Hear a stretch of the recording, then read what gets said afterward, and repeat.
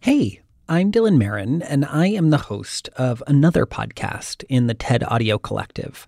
My podcast is called The Redemption of Jar Jar Binks, and it's a show where I dive into the story of one of the most polarizing figures in cinematic history. The podcast is a 6-part audio documentary about how one person survived one of the internet's very first hate campaigns.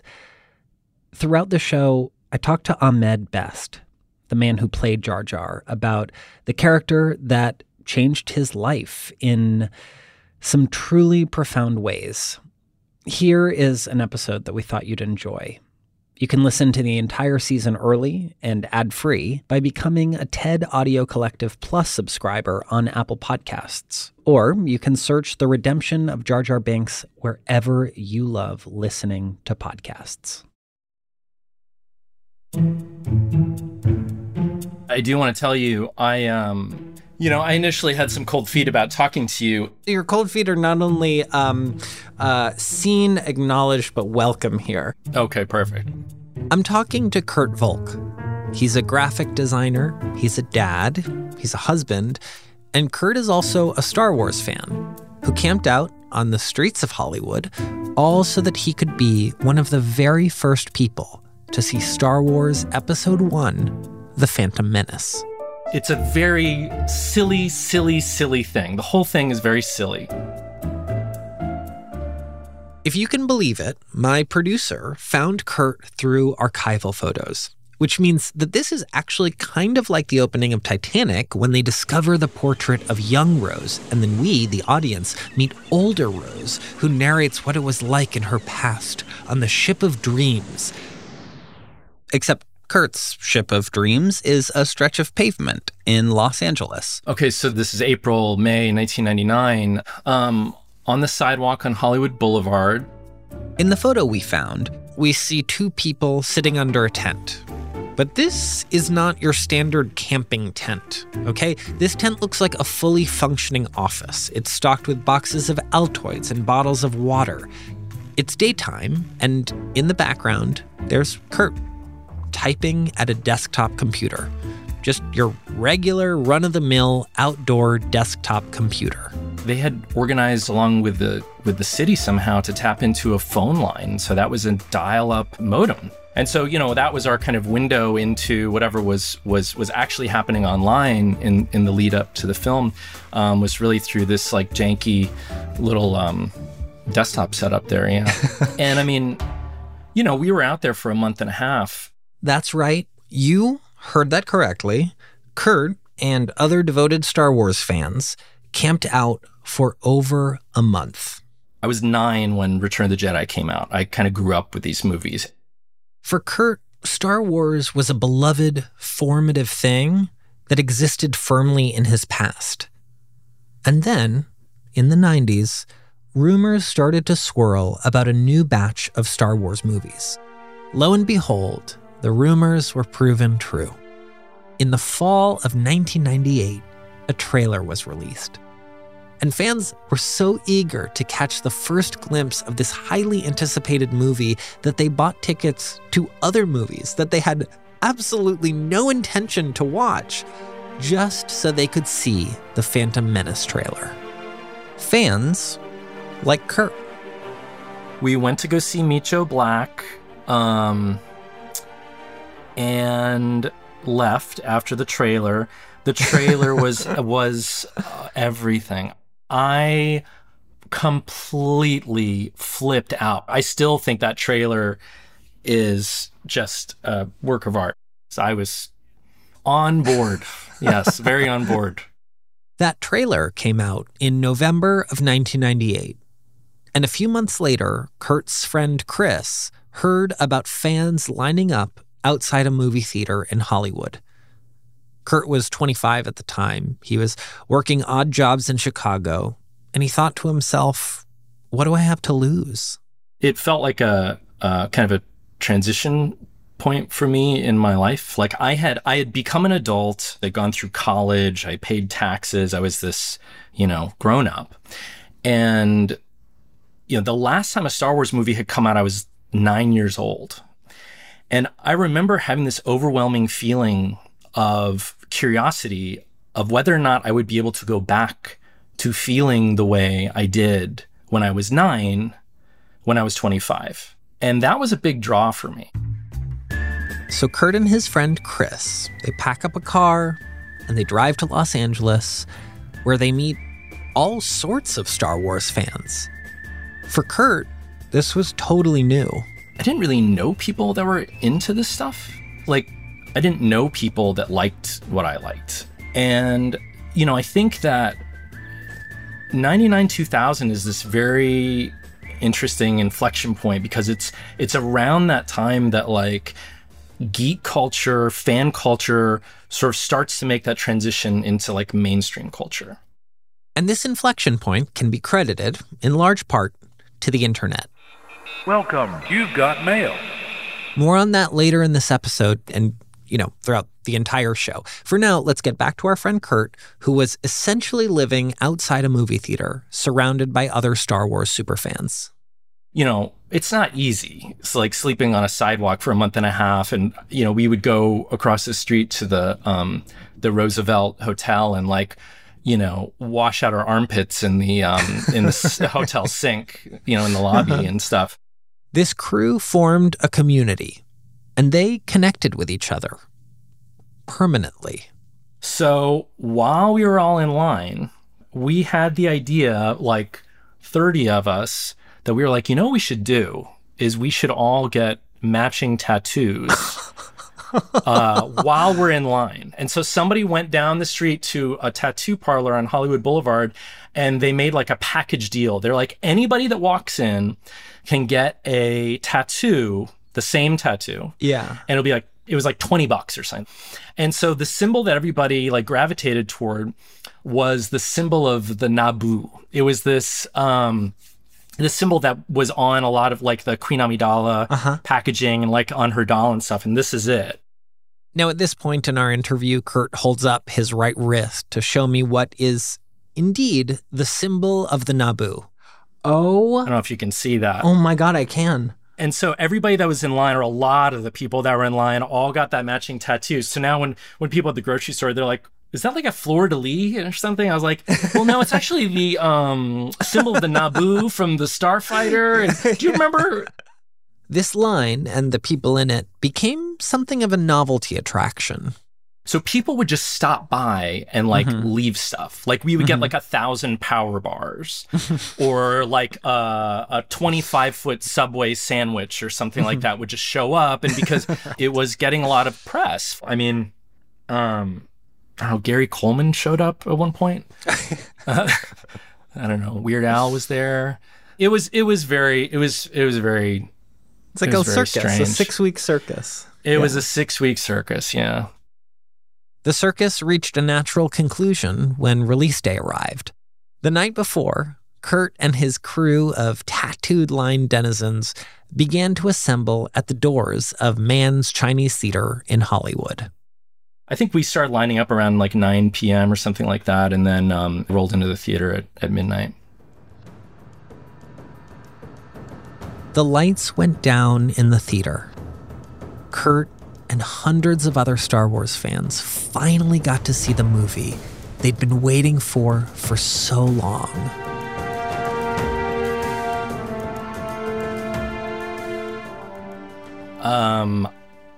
Whatever the movie was trying to do, it did not connect with me. So I left the theater feeling extremely depressed. I really felt like it was something in me. I did not see that really as like a shortcoming of the movie as much as like I felt like something in me had grown cold to this type of like storytelling, and that I had kind of grown up, and like that was like something I was incapable of connecting with anymore. But while Kurt focused inward, wondering if he had lost a part of himself, some others looked out to identify the culprit that ruined their beloved film franchise. The whole like negative reaction was like the reason I didn't want to talk to you. and the way that he was mistreated and the way that that character was like maligned and stuff. That whole thing like makes me so sad. The character that Kurt is referring to is one that is beloved by some and reviled by others. A character whose debut in The Phantom Menace represented a milestone in cinematic visual effects.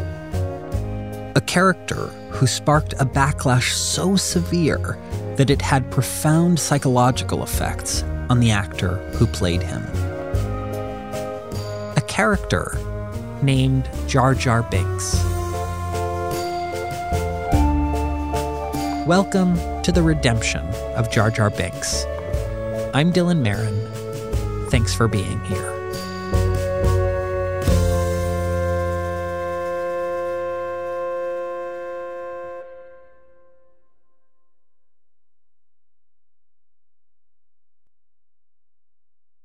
Whatever the name Jar Jar Binks means to you, I suspect you don't know the whole story. To quote the indelible catchphrase of MTV's iconic docuseries Diary, you think you know, but you have no idea. When I say Jar Jar Binks, what comes to mind for you? Oh God, so many things.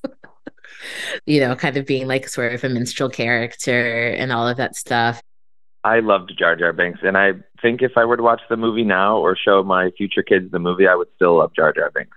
Growing up, I gravitated towards Jar Jar Binks, and my dad was like, that is a nasty character, why would you like him? Nasty character? Nasty is not his words, but he was like, that is like the silliest character, and I hate him. I unironically loved Jar Jar Binks when I was 9 years old, until I realized that other kids did not like him. Ridiculous pandering. A little too childish for Star Wars. I think Jar Jar Binks was a socially questionable, stereotypical character that was perfect for a child audience.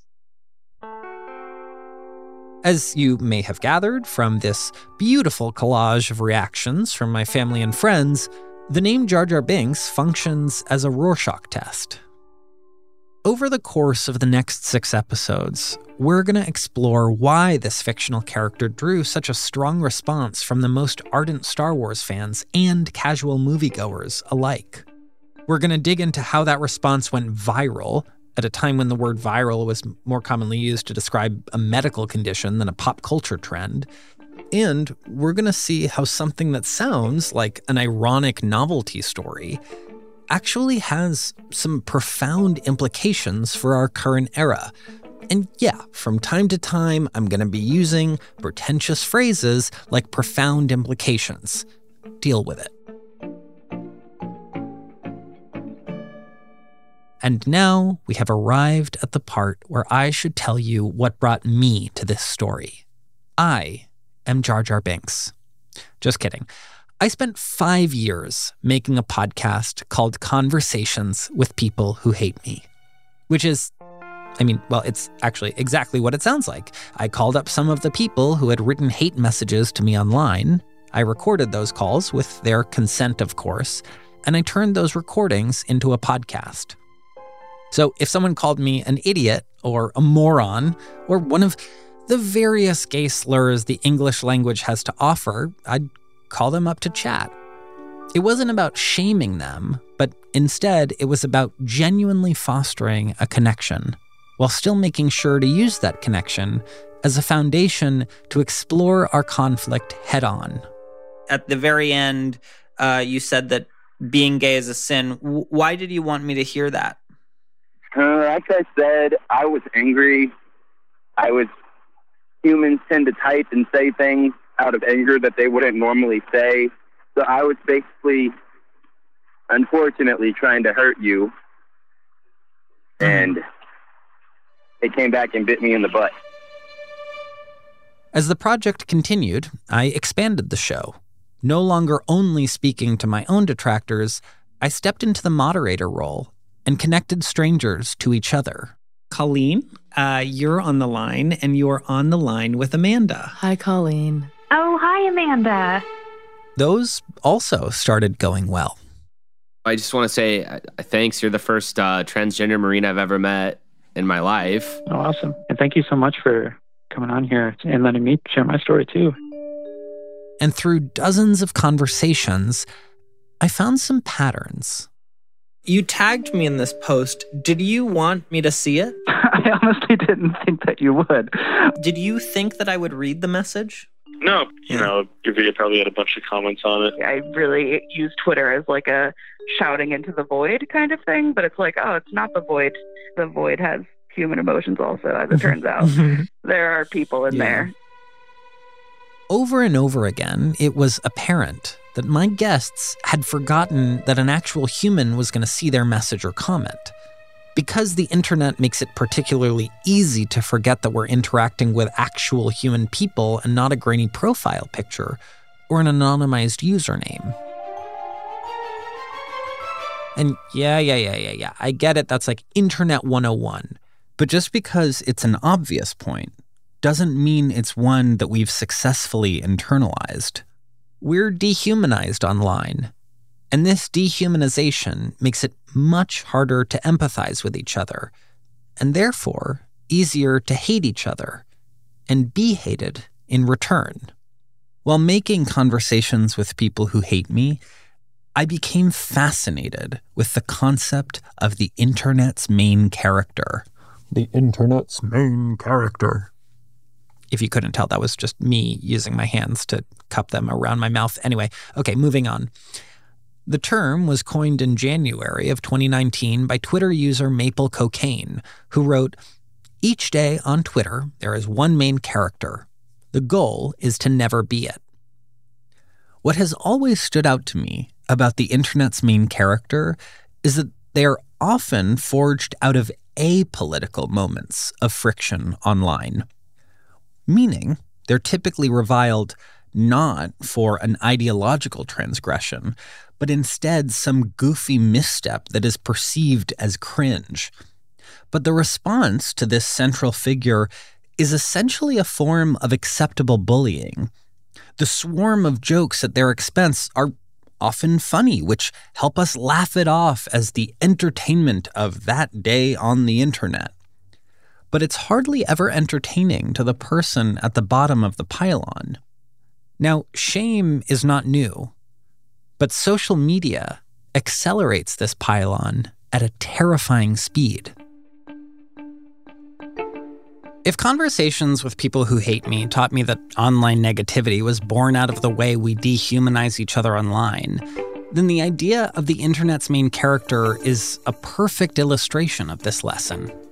It's even right in the name. They're regarded as a character and not a human being. And I don't think there is a story that better encapsulates this than the story of Jar Jar Binks. Now, I had long been familiar with the vague shapes of what happened. I knew that the character was widely criticized, that his name was a punchline, but I didn't understand how such a pylon happened years before social media as we know it was even invented. So I started digging into the story. And the deeper I got, I realized that this was much bigger and more significant than run-of-the-mill internet beef. Was Jar Jar Binks the internet's first main character?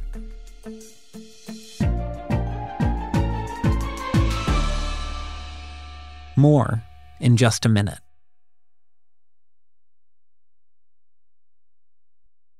So let me explain Jar Jar Binks to those of you who aren't familiar.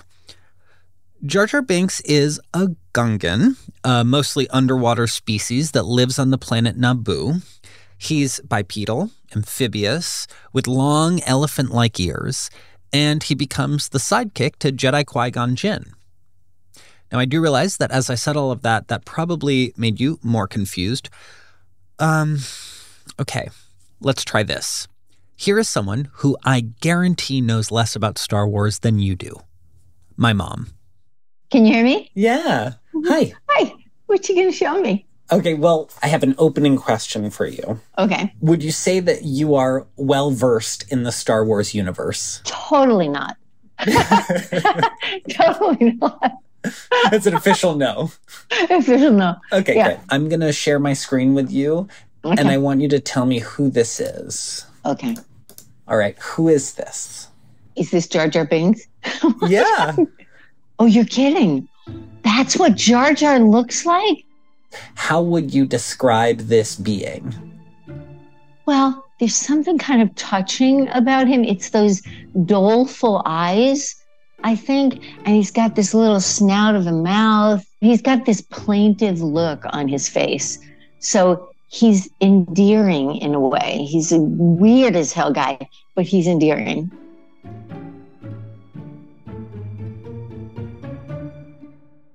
Weird as hell guy, but endearing. Me in middle school or Jar Jar Binks? You decide. Okay, glad we did that exercise, but I am fully aware that you all have Google and know how to use it. But you know what you don't have? You don't have my producer, Amy. And honestly, thank God, because you would all become way too powerful. Hello. Hi.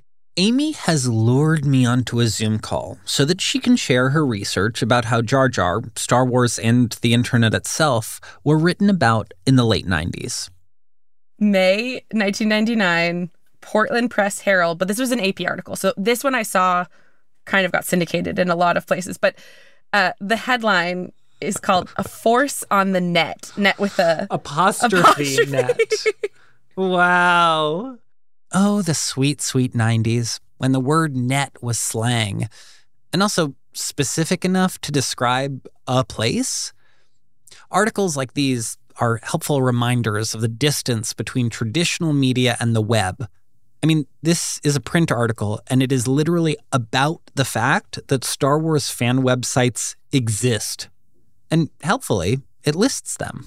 I want you to read number 5. www.theforce.net. This Houston-based site is generally considered one of the best fan and news sites for Star Wars junkies. Do you know more about theforce.net? So I did some digging.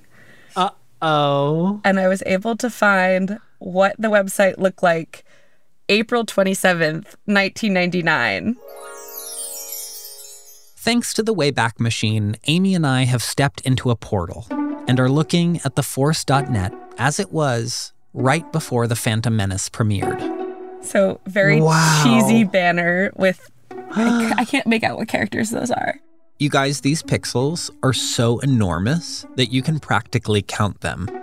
Amy clicks to another page she found on the same website. So this is still theforce.net.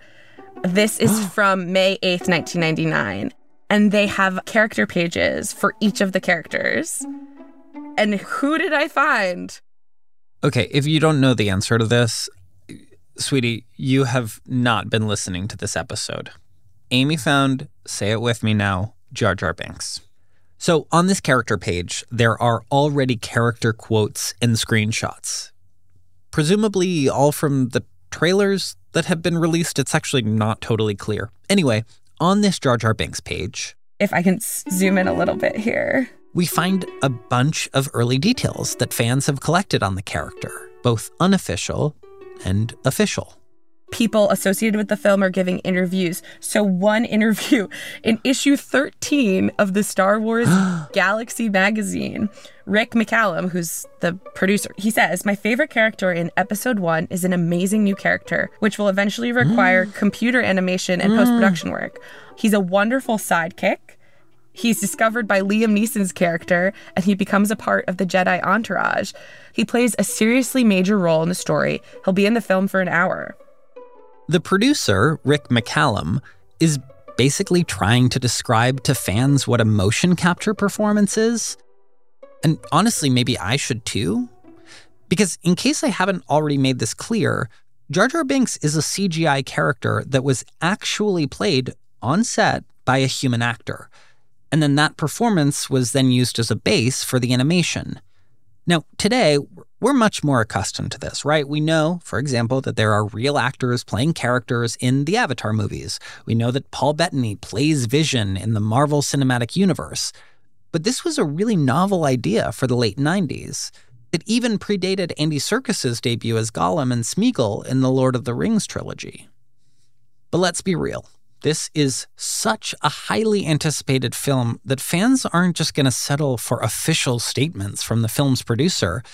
They're going to want inside dirt, too. And then there's a section called Spy Reports. That's all people with some sort of knowledge. This is as far back as 1998. They're getting these early reports about Jar Jar. Oh, wow. And so then this was an unnamed source from July 7th, 1998. How can I describe Jar Jar? He's a Gungan, a race of aliens. For being written 10 months ahead of the movie's release, this comment contains a pretty accurate physical description of Jar Jar Binks.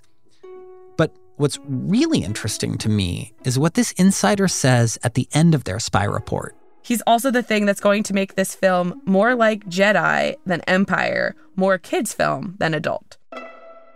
Identifying Jar Jar as not only a bumbling character, but the culprit that transforms the movie into a quote-unquote kids' film is interesting, because that became one of the central complaints about the character. So there's so many details about Jar Jar out there. Yeah. And so if you're a fan and you're on these websites, you already are starting to form an opinion.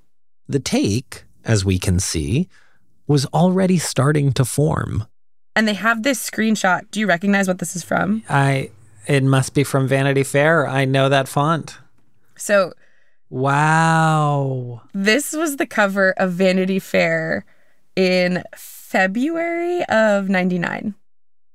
Amid all this speculation, the cast of the new movie appears on the cover of Vanity Fair, back when being visible on a magazine stand was like an enormous deal. In this photo, the four main cast members are all assembled in the Tunisian desert. So we have a camera, we have lighting equipment. The vibe is very behind the scenes. Actors still in costume, and they're just hanging out between takes. So we've got Liam Neeson, we've got Natalie Portman, and then Ewan McGregor's just off to the side. And behind them is Jar Jar Binks. No, not the actor who played Jar Jar, but the digital rendering of the character. It's a photo that's half realism and half fantasy, right? On the one hand, you have these flesh and blood actors who you know and love. And on the other hand, you have a CGI alien. Maybe it's because I know where this story goes, but it feels like all of the elements of a perfect storm are beginning to form. For one thing, fans are communicating on centralized internet forums, and traditional media is directing more people to those spaces. And on those centralized internet forums, an anonymous spy report has identified Jar Jar Binks as the reason the movie will be a kids' movie. And then, as we saw in the Vanity Fair cover photo, Jar Jar is being visually sold to audiences not as a character played by an actor, but a character devoid of any connection to a real person, which makes it harder to empathize with him and much easier to hate. Like the movie, hated Jar Jar. He was more of a technology demonstration than a character. He is very annoying. When my friend and I saw the movie, we didn't see the whole thing because we were too busy throwing popcorn at him on the screen. JarJarSucks.com. JarJarMustDie.com. I hate Jar Jar because he pretty much sums up everything that was wrong with episode 1. Jar Jar absolutely ruined the movie for me. BurnInHellJarJar.com. Please, hurt him plenty. If Jar Jar Binks were drowning, I would throw him a stone. The thing about many of the characters we encounter, both in films and online, is that behind them is a real human being. All right. My name is Ahmed Best. I am a son. I'm a husband. I'm a father. I am an educator. I am a writer. I'm a director. I am an actor. You are very famous for playing a very culturally significant role in the zeitgeist. Yes, that's very true. What is that role? I played Jar Jar Binks in Star Wars prequels, The Phantom Menace, Attack of the Clones, and in Revenge of the Sith. Coming up on the redemption of Jar Jar Binks. For anyone Black in this country to choose to be an artist takes an insurmountable amount of courage. It's a tall task to put an animated character into a live-action movie next to Liam Neeson and Ewan McGregor and Natalie Portman. For our audience members, there's a little lizard voice in the back going, is it real? Is it real? Is it real? Is it real? Do I believe in it? Am I engaged in it? Oftentimes, when Black characters are accepted in narrative spaces, it is often to serve as the clown. In 1999, when I watched Star Wars Episode 1, The Phantom Menace, I hated Jar Jar so much that I made the Jar Jar hate page. I think there is the possibility that the Phantom Menace is a singularity of some sort. You know, Star Wars is this thing that can really take over your life.